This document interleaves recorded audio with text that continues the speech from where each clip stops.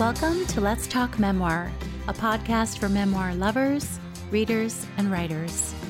I'm your host, Ronit Plank.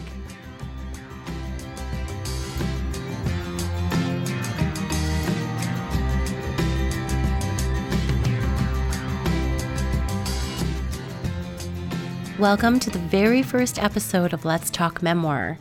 I'm Ronit Plank, and I'm going to be your host for this limited series. It's my absolute pleasure to share my conversation with Debra Gwartney for episode 1. Debra Gwartney is the author of 2 book-length memoirs, Live Through This, a finalist for the National Book Critics Circle Award, and I Am a Stranger Here Myself, winner of the Riverteeth Nonfiction Prize and the Willa Award for Nonfiction.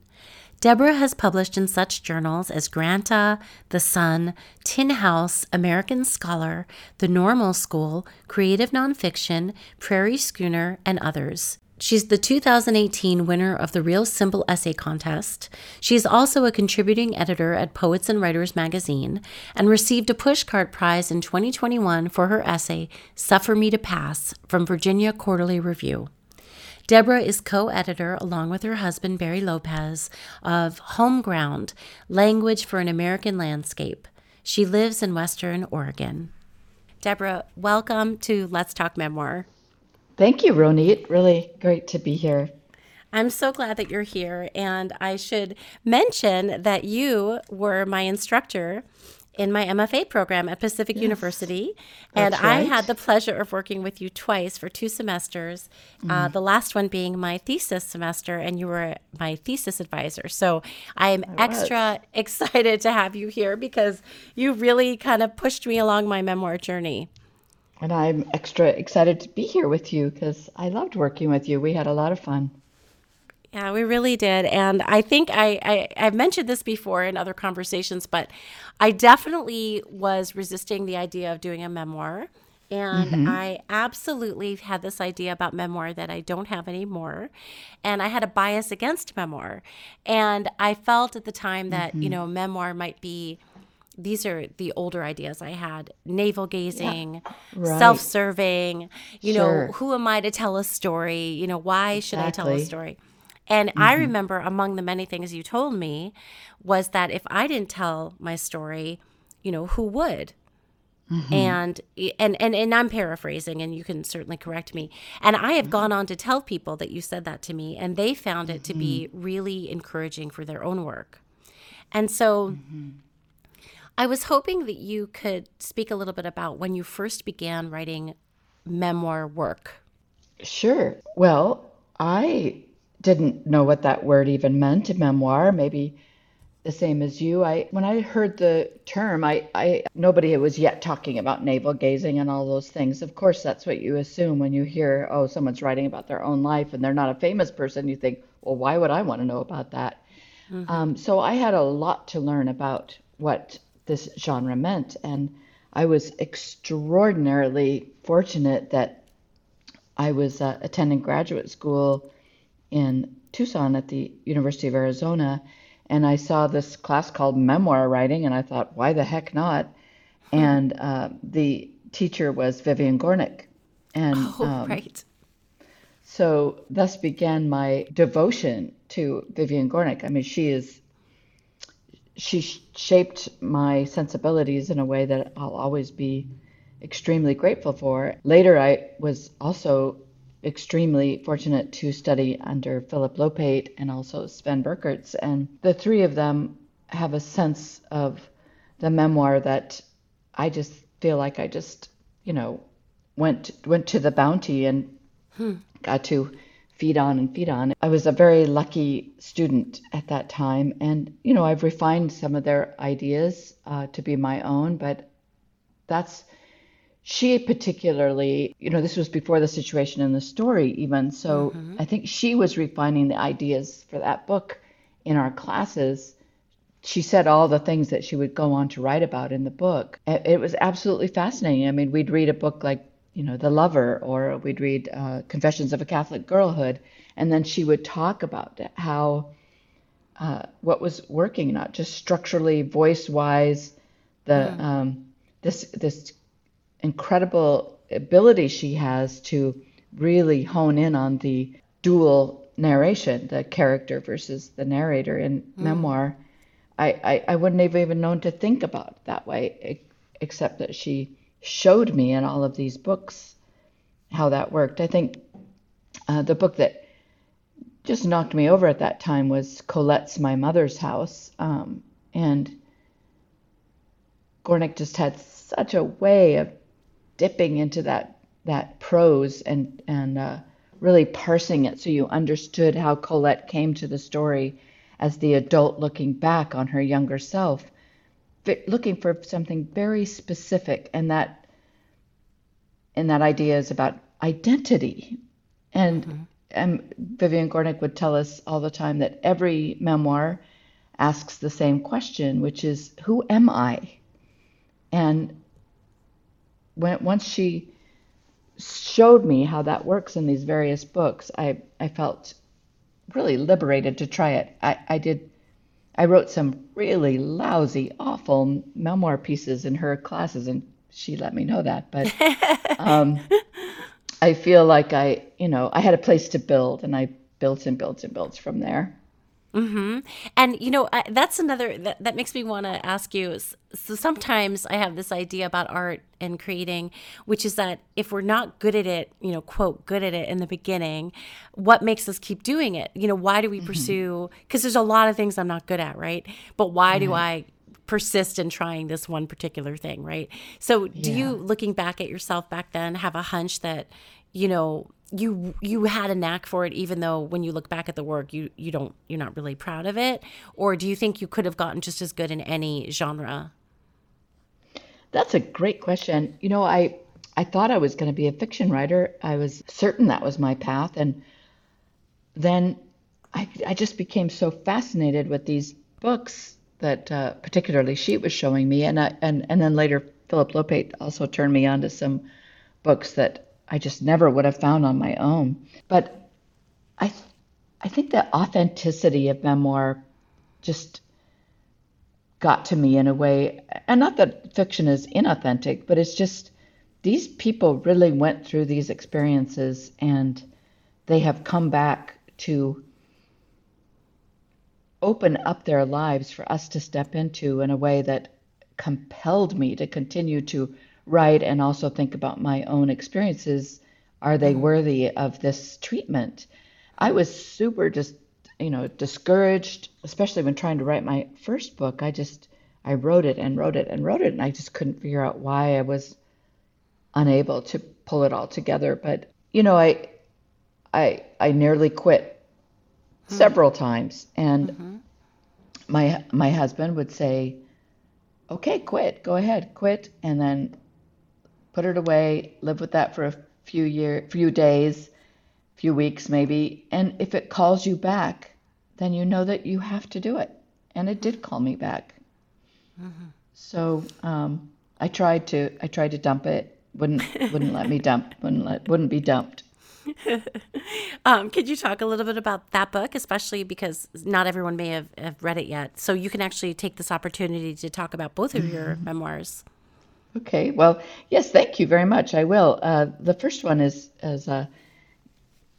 someone wrote me about it just the other day and said that he'd read it, and I wrote back and said, I hardly remember the woman who wrote that book or who was in that book, but because it's 13 years ago now, it was the book I needed to write then, and it's about motherhood. I'm going to say that the illusions of motherhood that I fully bought into as a very young mom in my early 20s, and when I have 4 daughters, and when the 2 oldest ones became teenagers, the conflicts between us became extreme, and so I think the book is about me as a slightly older person looking back on that, thinking, what was I getting out of the conflict? What was it that I needed to solve in myself?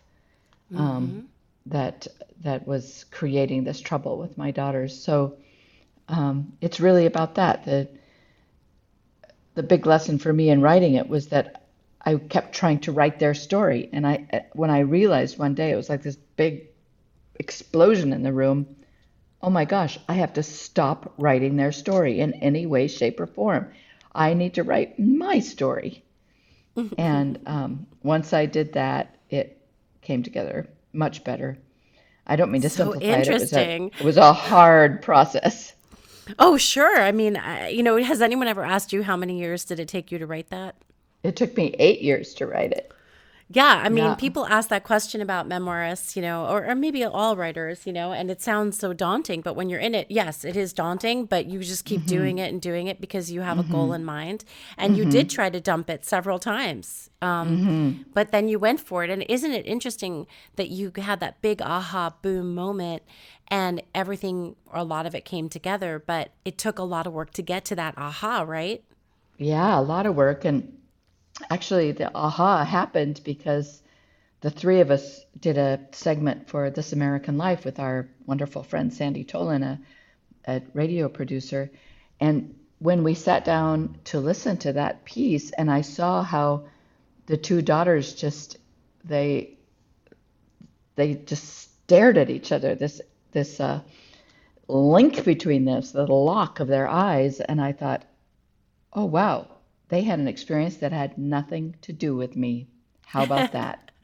And so I realized they need to tell that story. I need to tell my story. It was a big moment for me. Yeah, but anyway, on to the second book, which also took 7 or 8 years to write. So they have quite a bit of distance between them. I wrote a lot of individual essays in between and published those.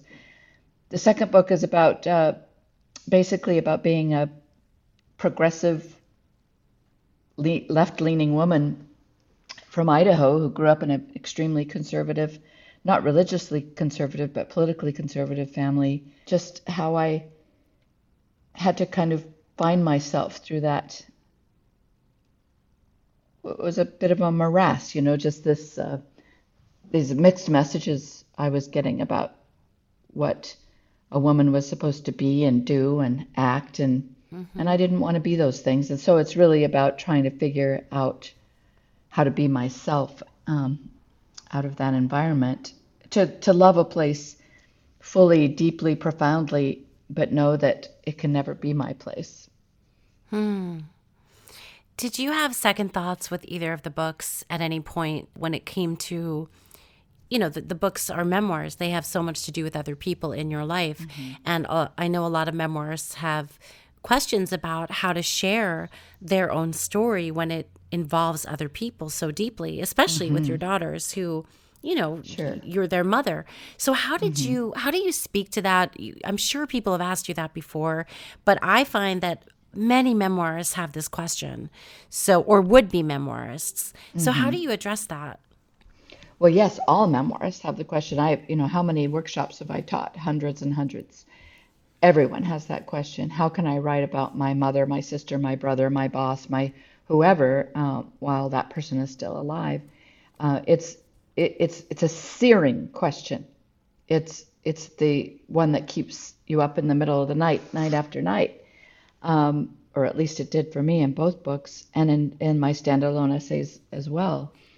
But I think what I have talked to myself about a lot is, again, back to what you said earlier, Ronit, which is that if you don't tell your own story, somebody else is going to tell it for you.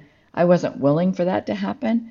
And I every time I sit down to write, I tell myself some version of, your responsibility, Debra, is to hold your own feet to the fire, not to go in with any kind of blame of other people. In fact, the more that you can not blame the other people, the better. It's the idea is to look at the self again and again, not for self-flagellation. Nobody wants to read self-blame any more than they want to read mother blame or whatever. But this, what Philip Lopate talks about, that true sense of curiosity. Who was that person back then, and why did she behave that way? And I feel like if I can focus so tightly on those questions, that the other people truly become characters in my work rather than, objects of derision or a reason to attack. So yes, it's still hard. I'm not saying that it's just nothing, but I did talk to my daughters a lot about it and say, I said to them, this book is about me. You are characters in my book. And I can't tell my story without characterizing you in my book. And, we had a lot of conversations about it, and I welcomed their input when they finally read it, and I changed a few things, but not very many, because I felt like I really was, I was writing about myself. And yeah, the second book too, I was just terrified about my father's response to it. But I really needed to write about the person who was his daughter, and I couldn't write about that daughter without including him. So I just, I didn't go in there to beat him up. I went in to think, why is it so hard between us? And just kept asking myself that question. Which also kind of circles back to that idea of who is the character, in the memoir. The character is this man's daughter, and what's it all about?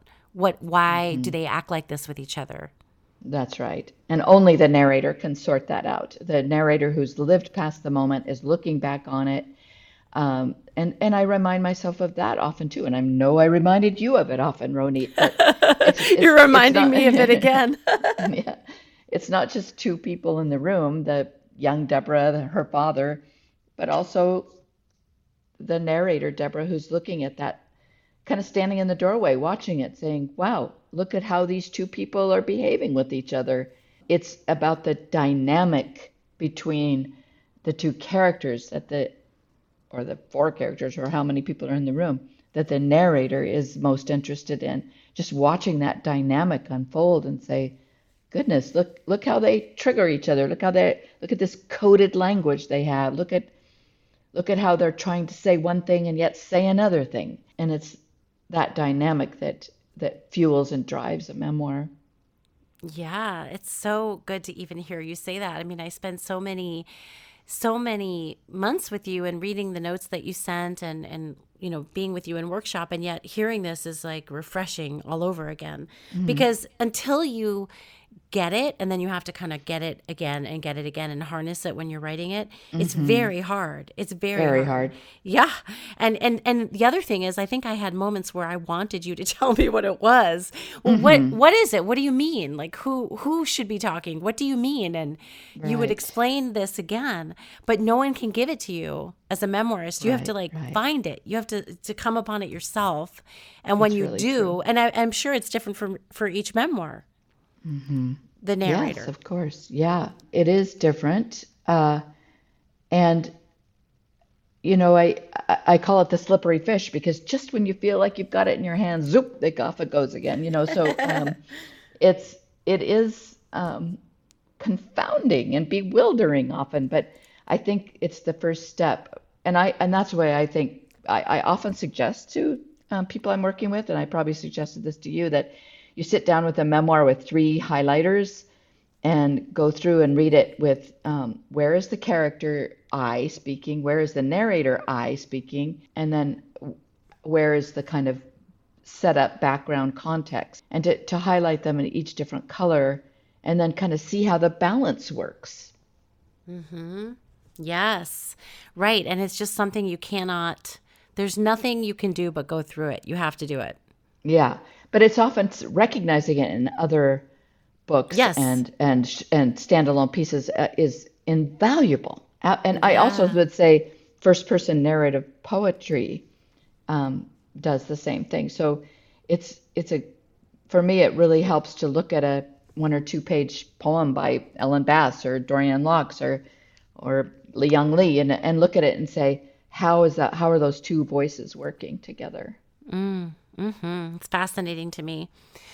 When you have newer memoirists that you're working with, could you say that there are some mistakes that you more often see, or is there any kind of unifying theme to the the way that younger or newer memoirists approach work that you often have to guide and shape? Yeah, I don't know if I would call it mistakes because it's all a process and you have to go through a lot of trying your own thing before you discover what you're good at and which road you want to go down. But absolutely, I think of them more as pitfalls that I see that people get into, that catches new writers and won't let them go often. And just a couple of those. One is, writing from the character's point of view. Look at me, poor me. Do you see how these people are causing me to suffer? Feel sorry for me. That will sink a memoir so fast. We need the person who's standing way back and saying, I am a player too in this situation. Look how I manipulated or created my own part of this dynamic. So it's that person, it's really easy to write from the character's point of view, but it doesn't go very far. So that's the number one. Number two, I think, is getting way too attached to what happened. And I think these two go hand in hand. The what happened gets so tedious in a hurry. So we don't really even need to know that much about what happened. We need to know why what happened mattered to the person called I, who has lived past it and is looking back. So you only write about the things that still have juice, that still have their hooks in you, and you think, okay, I'm going to write about that moment because I get very agitated when I think of it, and it's the agitation, the dynamic we're interested in, not the logistics. We were here, then this happened, then that happened, then this other thing happened, then this person came in, then that person left. We don't need to know that except to stay grounded.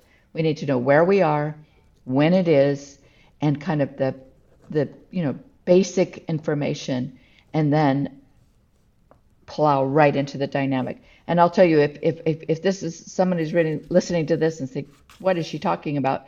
Just go read The Fourth State of Matter by Joanne Beard and ask yourself how she chooses every moment in that absolutely brilliant piece about, she chose the moments that matter to the narrator, not to the character, to the narrator. And then I'll just say for my, I could talk about 10 things. I'm just going to say quickly, writing in the present tense at first is, I think, a mistake, but that's just me. Write it in the past tense and then later if you want to move to present. But past tense is memoirs tense, and doesn't mean that you have to stay there. It's a good place to learn. But yeah, I don't know if those are helpful, but those are so helpful. A few quick things. Yeah, they're just like so, I don't know. I'm just fangirling all over because I feel like it's just good. It's like nutrients for my little memoir roots. So what about, for you in your own writing these days or over time, historically, is there, what have you found challenging, or what comes, aside from what we've talked about, in terms of character and narrator, what do you find challenging as a writer? Oh, I find all of it challenging. It's writing is challenging. It's extremely difficult and asks everything of us. And I guess I like being asked to push myself to the brink because I keep going back to it. I think I just finished 2 pieces last week, which I was very pleased about because I've been slowed down by a lot of life catastrophe. But I started thinking about how time as an element in memoir has always challenged me so much, and that I'm teaching myself, I hope, and reading a lot of memoirs that play with time, that you can manipulate time on the page in a way that the reader can still follow it, but you don't have to be a slave to linear time. So, I'm playing with that a bit, and I'm also back to my own advice. I'm really challenging myself to only put in information that is essential instead of bogging the reader down with episodic information. I realize that the reader wants to feel. They don't want to do math, and they don't want to you know, sort out who's who, or where we, just the information just gets to be a little bothersome. I would also just so suggest Thanksgiving in Mongolia. Also, the way that she uses time, and that again, every single thing that's in that piece is just loaded with dynamic and emotion. And I will also suggest, you can find it online, Marilyn Abelskov's piece called Still Life. Boy, what she does with time and characterization, and the older narrator looking back on the younger self. And then another big push for Jane Allison, who wrote The Sisters Antipodes, and she's just so good at all of these things. So I just keep reading that work and thinking, how can I also pare my work down to dynamic and emotion and get all the kind of crud out of there that's just not that needed. Mm-hmm. And do you find that you have to write a draft where you have more of it all there, or are you really actually not spending time with those other pieces? Oh, no, of course. I mean, I'm talking about, the fourth or fifth draft, I start thinking, okay, now what am I really after here? I don't even know what I'm writing at first. I just suddenly thought maybe you're that genius that you just know what to pick out, the choicest bits. I'm the polar opposite of genius. I'm the workhorse out in the field. Clearly, I mean, really, I just, I start with mud and then just kind of get myself to clarity as much as I can. Do you think, this is a question I hadn't planned on asking you, but I feel like I really want to ask you, do you think that this kind of work, this kind of being able to sort out what was really happening for the narrator eye, requires that people have done introspection on themselves, that requires people to dig deep emotionally anyway? Because to me, it's very much in sync with therapy work, with, growing as a person, with vulnerability. Do you think it's possible to do this kind of work in memoir without that? Oh, wow, that's such a fascinating question, and I'll try to keep my answer brief. But first of all, what I want to say is that I really cringe around the idea of memoir being either therapeutic or cathartic. I think maybe there's a whole genre of memoir that do that. That's not my subgenre. I'm much more interested in, is this a good piece of literature? Is this prose? And not using it to sort myself out so much. But that said, I do think that the reader has to be convinced that a lot of the work has already been done. That I've been thinking about this issue for some time, and I'm not just this raw, pulsing mess coming to you. I'm somebody who's really thought this through, and now I'm just going to push to the end of self-awareness. So I think, again, Vivian Gornick in her book, The Situation in the Story, says that the reader must believe that the narrator is on a journey of discovery. And I so believe that. And so, but what that has to do with the actual person who's writing, I don't know. I think that that's different for everybody. But for me, I don't go to the memoir and think, I'm going to sort myself out today. I think I'm going to write something where the reader is convinced that these two sides of myself, the younger and the now, are finally the narrator is finally seeing herself more clearly. Thank you for that. I know that was a pretty intricate question, and I appreciate how you were able to help me with that a little bit before we go on to our last two. I hope it made sense. It totally does, because I think what you're saying is you don't want to spend, in my own words, you don't want to spend 200 to 300 pages or more trying to figure out what it is you're trying to say. That's not something the reader wants to read. That's not what we're there for. True. We're there for the understanding that the narrator has of what has gone on in the story that they're telling.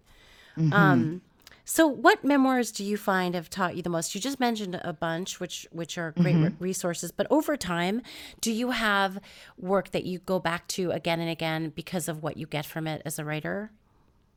Most definitely, and obviously The Situation in the Story, and then Philip Lopake's wonderful craft book, To Show and to Tell.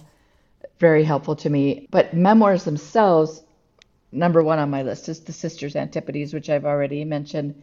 It's just taught me so much. I also love Borrowed Finery by Paula Fox. Yes, Paula I read Fox. that one. Yes, Paula Fox. It's really taught me a lot. I would say that, the first time I read The Invention of Solitude by Paul Auster many years ago, I finished it and I thought, wait a minute, you can do that? And it really, Paul Auster in general, even if I don't love his work, he gives me so much permission to try new things, as does Anne Carson, who's more of a lyric essayist, or Anders Monson, or I love the short pieces by Claire Vaye Watkins. So worth looking up. She has taken the memoir and moved it into. She just let it meld into what she needs it to be, and I love that. I would also say the same about Eula Biss, who's so innovative. Melissa Febos. These are just incredibly innovative writers, and they give me permission to be innovative too. So, and then I often reread Vivian Gornick's own memoir, Fierce Attachments. There's no end to what you can learn from that book. Thank you for that. And a long time ago, I didn't realize when I was working with you that you had actually studied with Vivian Gornick. I just want to say that I knew that you taught her work and how much we learned about what she taught, but I didn't realize that you got to work with the woman herself, which something else. So in our last moment, do you, among all of this advice, is there another grain that you want to just tease out and leave listeners with, a piece of writing advice or inspiration that you'd like to offer? Yeah, I guess, I hope this isn't redundant, but I guess I would say, don't be afraid. It's, even though it's super scary, to step into the past and look at it with these, try to clear your eyes and really look. And don't be afraid of hurting other people. It's so satisfying to get the story down. And I also would say, remember that nobody is going to read it but you for the longest time, to hold it tight to yourself. Don't share it too soon.